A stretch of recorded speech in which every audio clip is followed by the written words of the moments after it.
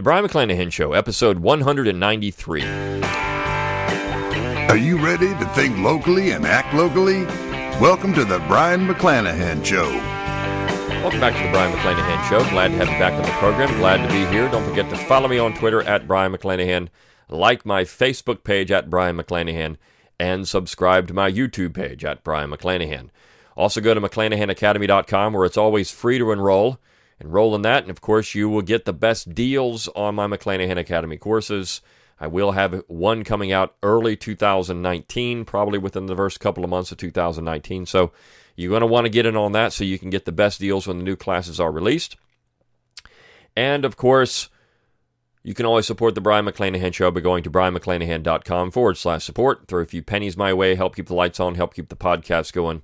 Everything you donate is greatly appreciated. Okay, all of that said, let's talk about the topic of the day, and it's actually an article that was published in The Atlantic by John Dingell. And John Dingell was a member of Congress for nearly 60 years. And he wrote this little op-ed talking about what he would do to make government better. So I read this, and it's just so full of red meat that I had to chew into it, right? I had to take this thing apart. Again, as the millennials like to say, I had to unpack it. So there are so many things to get into with this particular piece. And that way, if Dingell's objective was to be thought-provoking, it worked. Unfortunately, I think people are going to read this and they're going to want to do what he said. And I say that because there's always some discussion of this. And some of this stuff is just absolute lunacy. And it's a complete misunderstanding of the founding generation, originalism, the original intent of the Union, the Federal Republic. I mean, there are so many problems with this piece and so many pitfalls. It has to be discussed. But most importantly, John Dingell is about 95 years old. I can't remember exactly how old he is. I mean, the guy, I think he's 92. Actually, 92, excuse me. 92 years old. So this is the ramblings of an old man trying to beat some young whippersnapper over the head with a cane. And he says it, look, I'm an old man. I think in some cases a senile old man. I mean, some of this stuff is just absolutely ridiculous. But not just that, he's certainly got an axe to grind. He's got to take out his political enemies. He's got to call them all kinds of names. And this is indicative of where the left is today. He says he's trying to prevent a civil war with high-minded discourse. But when you look at what he says here, what he's trying to do is eliminate the opposition from having a voice in government. I mean, that's the point. He's saying, well, you need to avoid a civil war by us winning and overwhelming the other side so they can't have a role or a voice in what happens in the direction of government. This piece is completely preposterous, but I'm going to read a lot of it because, again, it's just so funny. So much red meat here, you got to slice it all apart and chew it up. Now, he says, in my 6 decades of public service, the guy served in Congress for 59 years, and he's somehow criticizing, he's criticizing people for having a lack of faith in government. Maybe it's because we had people like you serving in the Congress for 59 years, and the fact that your wife now has your seat. It's nepotism. Your father served in Congress. Obviously, he has a dog in the fight in saying that Congress is the savior for things because this is what this guy has believed for 6 decades, plus his father was in the Congress. He's simply just a cranky old man, but he also is a nationalist. Everything has a nationalist, top-down nationalism. And he says these are not just the grumblings of an angry old man lamenting the loss of the good old days. No. His thing is, the problem is Americans don't trust government. Only 18% of Americans trust government. This is good, that only 18% of Americans trust the federal government to do anything. He says it's because of the Vietnam War and Watergate and Ronald Reagan's folksy but popular message that government was not here to help, the Iraq War, and worst of all, by far, the Trumpist mindset. Notice that he didn't say anything about the fact that the reason that Americans don't trust government, and I think if you looked at this, is because government has made a lot of promises, but they don't ever deliver on those, and all they give you is higher taxes, more debt, more regulations, more things that you can't do, more bureaucrats, more corruption. Maybe that's why Americans don't trust government. And rightly so. The founding generation didn't trust government. Somehow, we've gone from the founding generation didn't trust government to people like John Dingell, who thinks government is important. Now, he mentions in 1958, 73% of Americans thought government would do the right thing. In 1958. That was a unique period in American history. A unique period. And I think this is where we have this perception problem in America. One of the perception problems that we have. And that we think that the World War II era was the norm in American history and not the exception. And of course, in 1958, what you had in America, first of all, immigration had been cut off for decades. You had a fairly homogeneous population in that Americans had been Americanized for the most part in 1958. It didn't matter race, religion, where your family was from originally. You had been predominantly Americanized. Now, of course, in 1958, people would say, well, we were still divided. You still had segregation. You still had some of these things. And certainly, these things existed. But the dominant political class, the dominant culture of America, was generally held by almost all Americans. I mean, John Dingell portrays himself as a Christian in this piece. He's a World War II vet. That was a unique period in American history, unlike any other. We never had one people in the founding generation. We never had one people in the antebellum period, even though people like John Marshall and others believed it. We didn't have it. We never had one people following the war. This Lincolnian vision of America was a fabrication, a lie. But yet by World War II, people had sopped it up and believed it enough. It's all unraveled because people saw the emperor had no clothes. And it wasn't just Watergate. Certainly Watergate and the corruption of the Nixon regime and the corruption of the presidents before that, the Franklin Roosevelt regime, that corruption. Woodrow Wilson, there was corruption there. Of course, Truman, Johnson, he doesn't talk about Andrew Johnson and Johnson's corruption. He does say the Vietnam War, but the fact that you had this great society that promised a lot and just brought a bunch of debt and regulation, and people are tired of that kind of stuff. So that's the problem. He's right to say that Americans have been bamboozled. They have.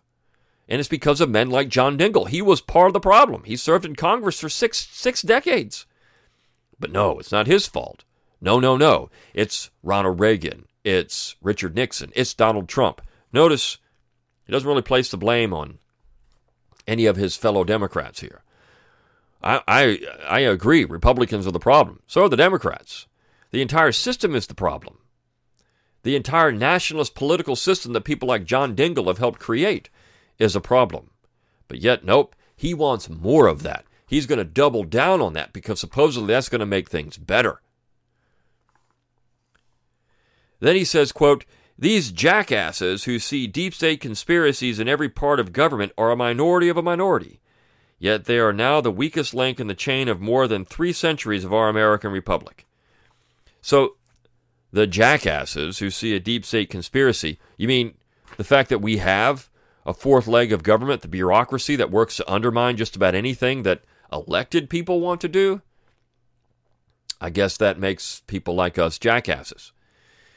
The fact that the states have been undermined by the central authority, the real fourth leg of government, the states, no longer have any control over the general government? Right.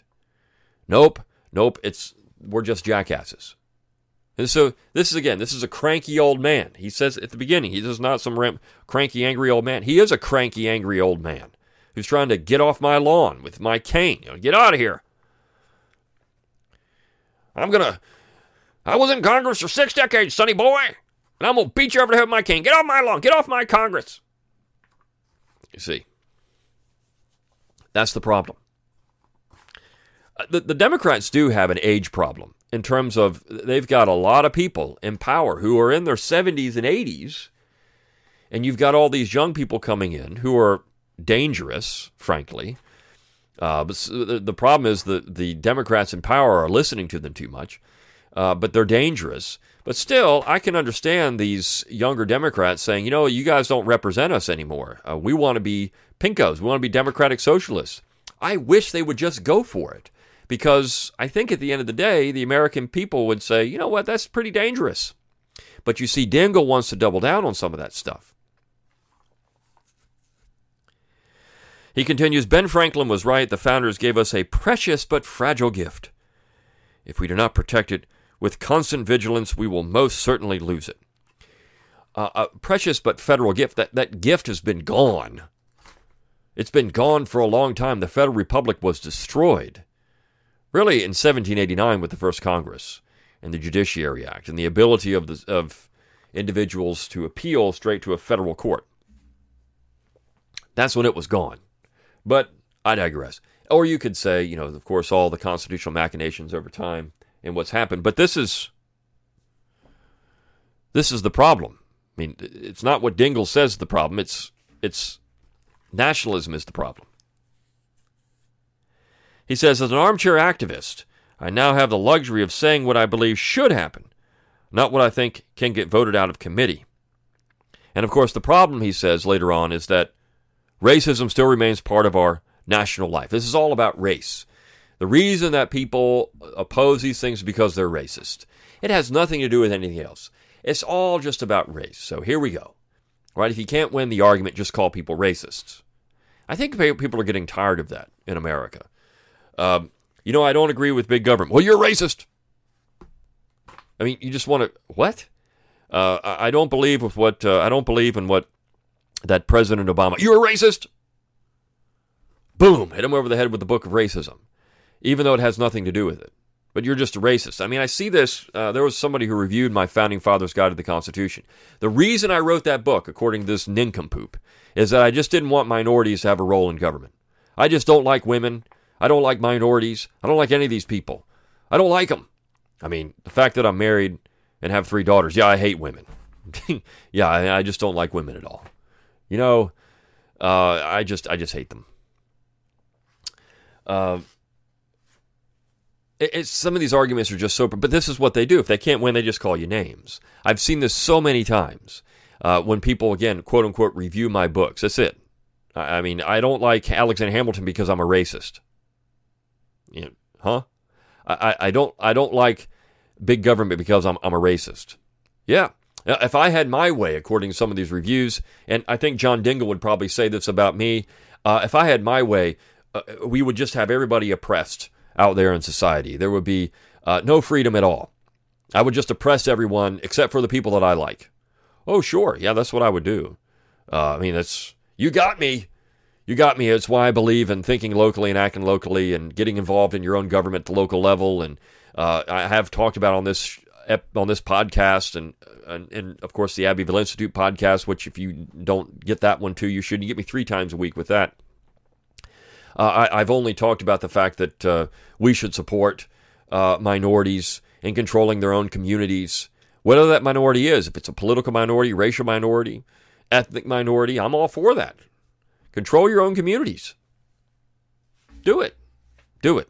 The balkanization is preferable to the nationalism of John Dingell, because if John Dingell has his way, he would control everybody at the expense of the minority. And you know what?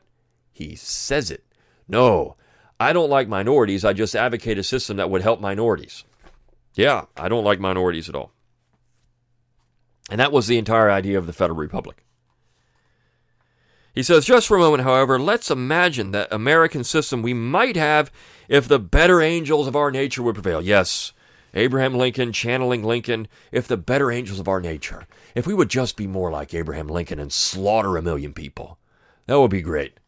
Wouldn't that be great? We'll be like Lincoln, we'll slaughter 1 million people. That's the better angels of our nature. Go out there and just invade somebody else, invade a minority, and say, you can't have self-determination. That would be our better angel. And he says it essentially in here, okay? And I'm going to get to that. First, these are his proposals. He says these are suggestions for a framework that might help restore confidence and trust in our precious system of government. What system is that? Of course, a top-down national government system, which is not our system of government that we got through the Constitution. So first and foremost, we need an electoral system based on full participation. And how's he going to do that? Well, when you're 18 years old, you're automatically registered to vote. No photo ID, no residency test, no impediments of any kind. Nope. Yet we should keep these voting to American citizens only, and we should have strict prohibitions against foreign meddling. But how are we going to do that if there's no voter ID required, or you're just automatically registered? And the states also control, like California, if they say, well, we're going to recognize you as a legal resident. Doesn't matter if you're a citizen or not of the United States. Doesn't matter. We're just going to say you can vote. Now, I would actually argue that the states can do this. I mean, the states, throughout the entire history of America, have determined who can and cannot vote. And there were American, non-U.S. citizens were allowed to vote. In the 18th century, in the 19th century, it happened all the time. So if the states want to do that, fine, as long as you maintain a federal system, because California can't mess everything up if they only have 2 senators. Now, they're going to have a big chunk of the House of Representatives. But regardless, they can only control so much as long as you maintain the federal system. But you see, that's not what John Dingell wants to do.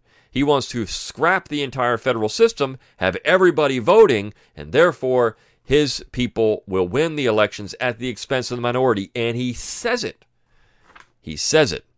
No minority rights, no protection for minorities. We're not going to do that anymore. We're going with majoritarian rule. Now, just a few paragraphs before, he talked about the civil rights movement, how he was for minorities. Oh. But yet, it's okay if the minority is just a group you don't agree with. That's okay. Don't worry about that. This is lunacy.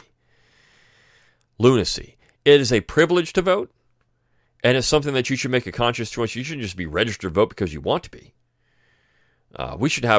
We should have discussions on who can, how we have registration, and universal democracy in these things. These are important conversations to have, yet the left doesn't seem intent on having them because they don't care if you know anything or not. They just go out and vote. Just vote. It doesn't matter if you don't know anything about American civics. It doesn't matter if you know anything about American government. Just go vote. Michelle Obama says it. I didn't know anything. I voted. Yeah, that's the right message to send to America. Even if you're a stupid idiot, just go vote. Because, hey, you can. It sounds great.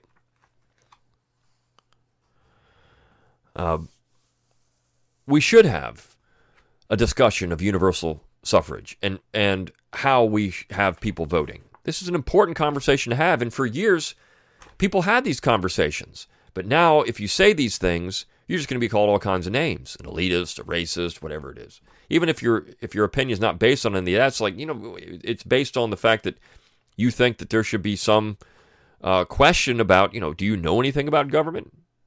Do you know anything about American civics? Do you know anything about the original Federal Republic? Do you know any of this stuff? Are you a U.S. citizen? Are you a citizen of the state? I mean, are you a citizen? Those are important conversations to have. Number 2, he wants to eliminate money in campaigns.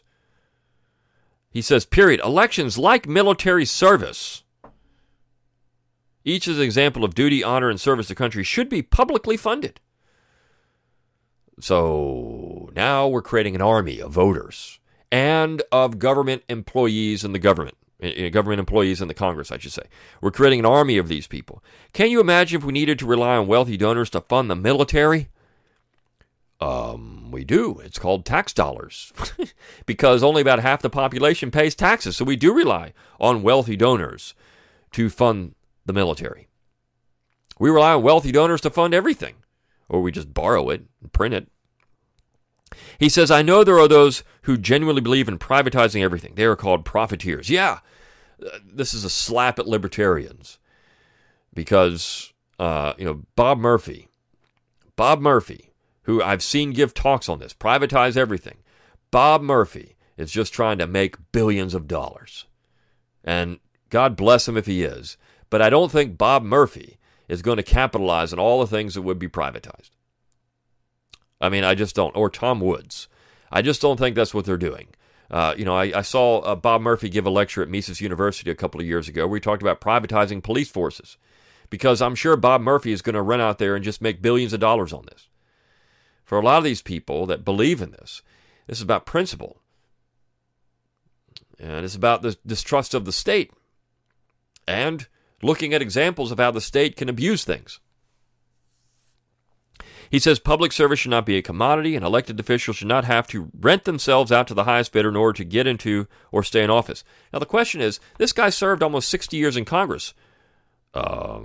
Did he sell himself to the highest bidder? How'd you stay in office for 60 years? What did you do, John Dingell, to stay in office for 60 years? Were you renting yourself out? Obviously. Were you giving up your office as the highest bidder? I mean, your wife is now in the same office. You don't think that there's some suspicion there that you were renting yourself out? That you were profiting from government? Yeah. I mean, the hypocrisy drips from this particular piece. If you want to restore trust in government, remove the price tag, he says. I am fully aware that the Supreme Court has declared that money is speech. That's nonsense. The day my wallet starts talking to me, I might reconsider that view. Until then, I believe that the pernicious influence of money in our elections must be removed.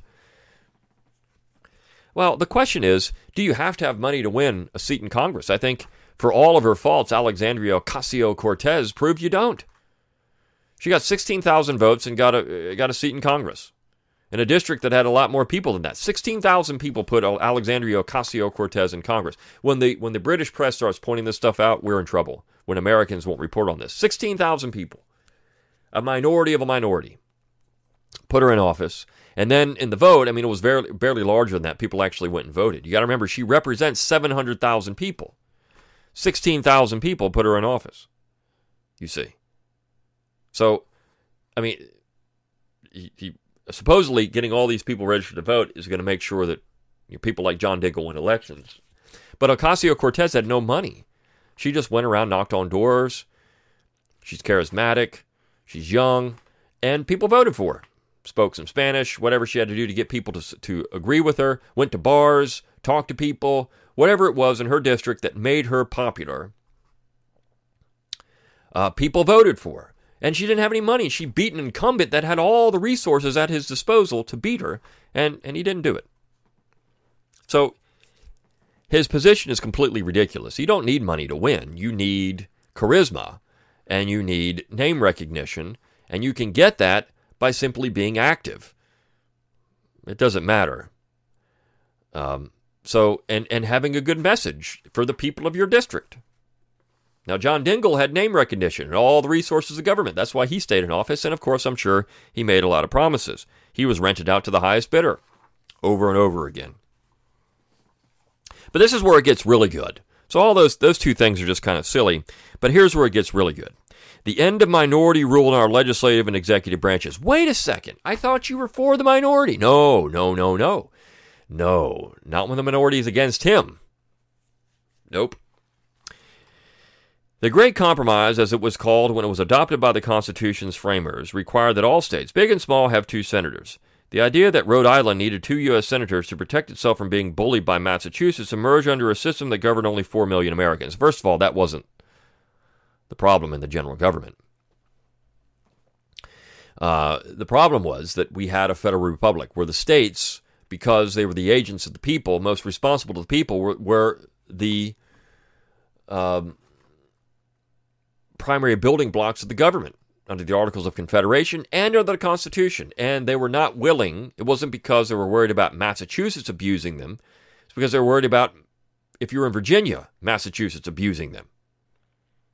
They were worried about people of alien views. For example, an old cranky man from Michigan legislating for me in Alabama.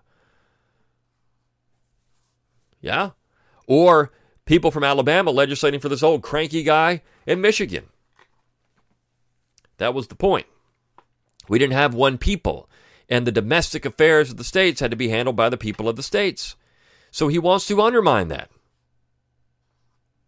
Today, in a nation of more than 325 million and 37 additional states, not only is that structure antiquated, it's downright dangerous to have the minority be part of the government. That's dangerous to John Dingell. dangerous to have the minority have a major role in the government.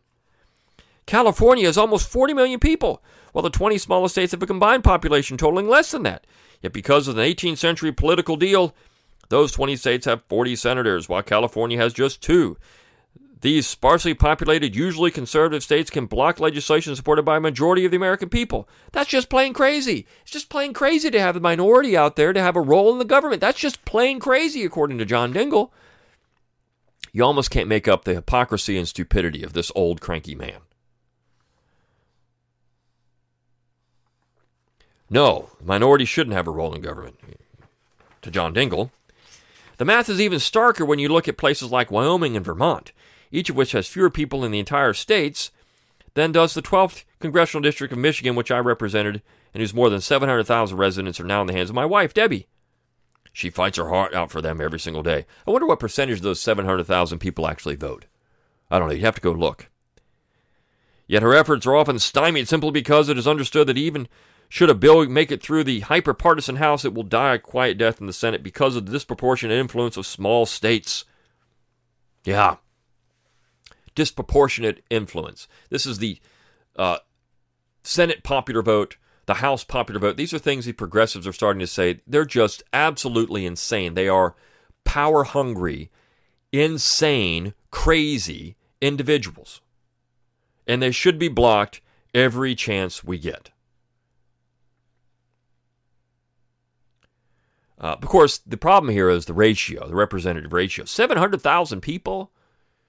You could say that the people that represent Wyoming and Vermont are closer to the population than his own district. His wife represents a fraction of, I'm sure, those 700,000 people, and not just that. That's too many people for one person to represent. So perhaps these small states actually are more democratic.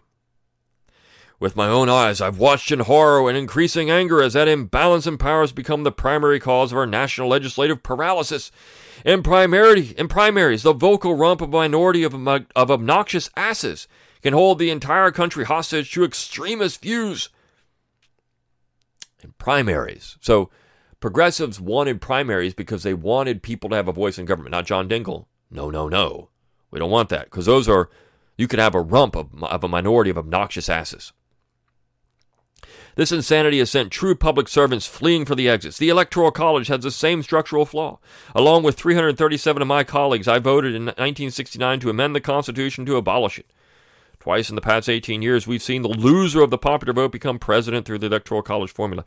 I wonder if these people would say, you know what, in 1860, Abraham Lincoln lost the national popular vote because 61% of the population didn't want Abraham Lincoln. But do we criticize that?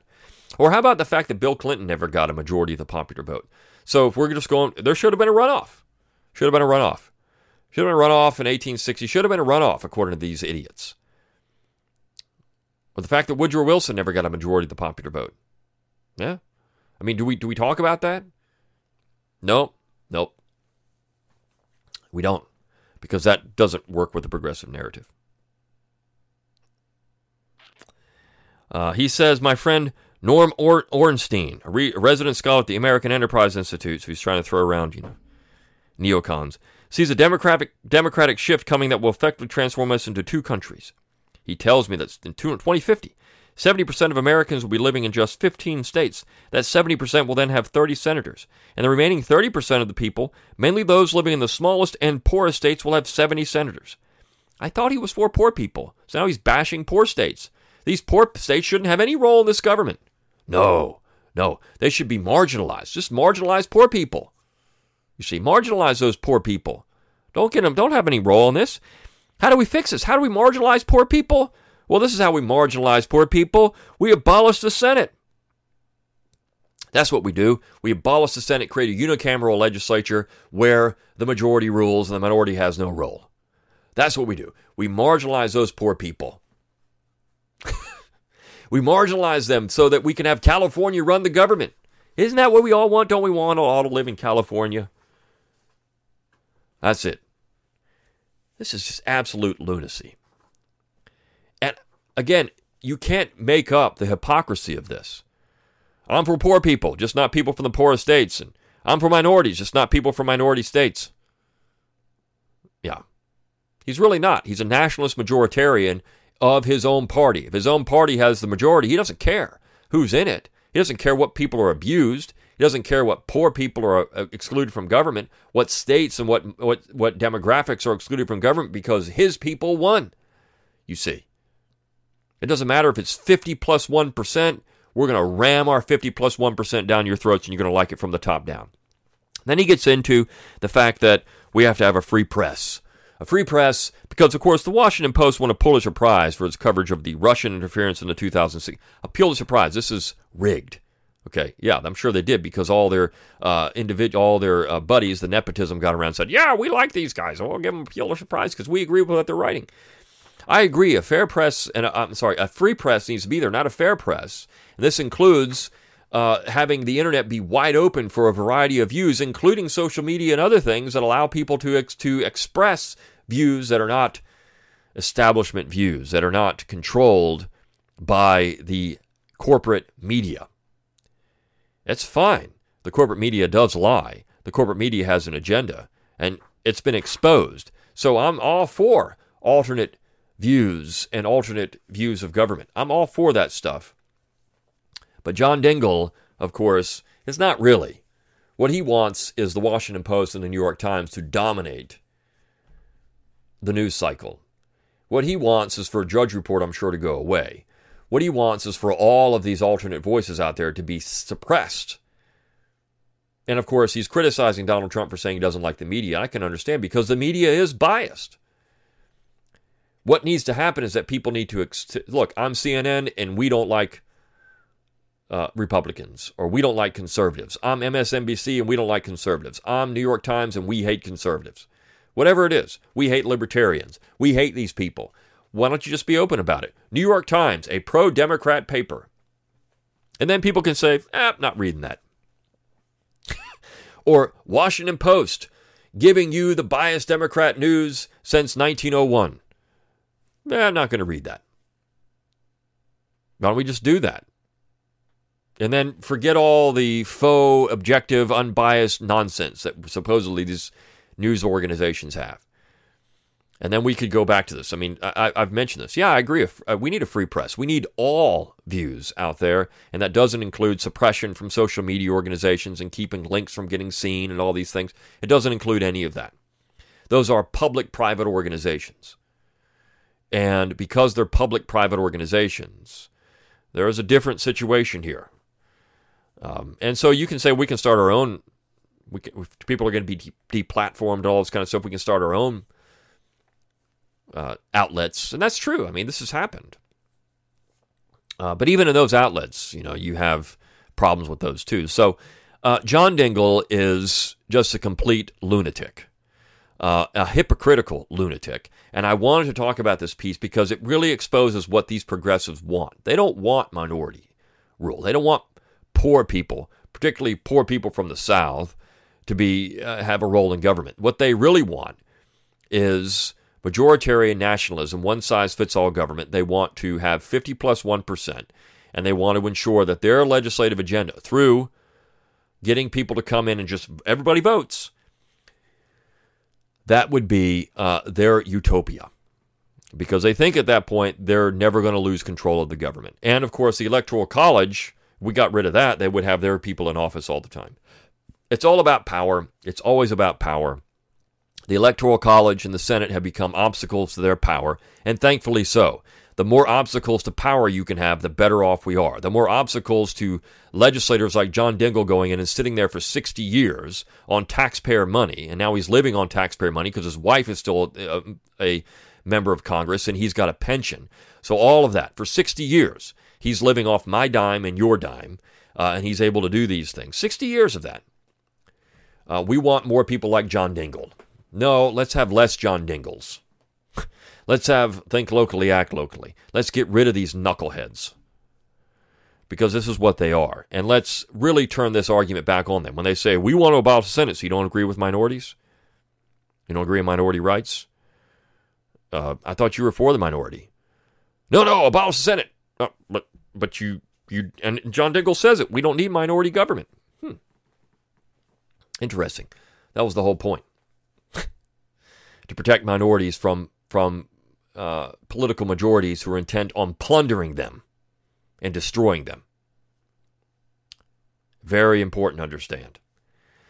I'll see you next time on The Brian McClanahan Show.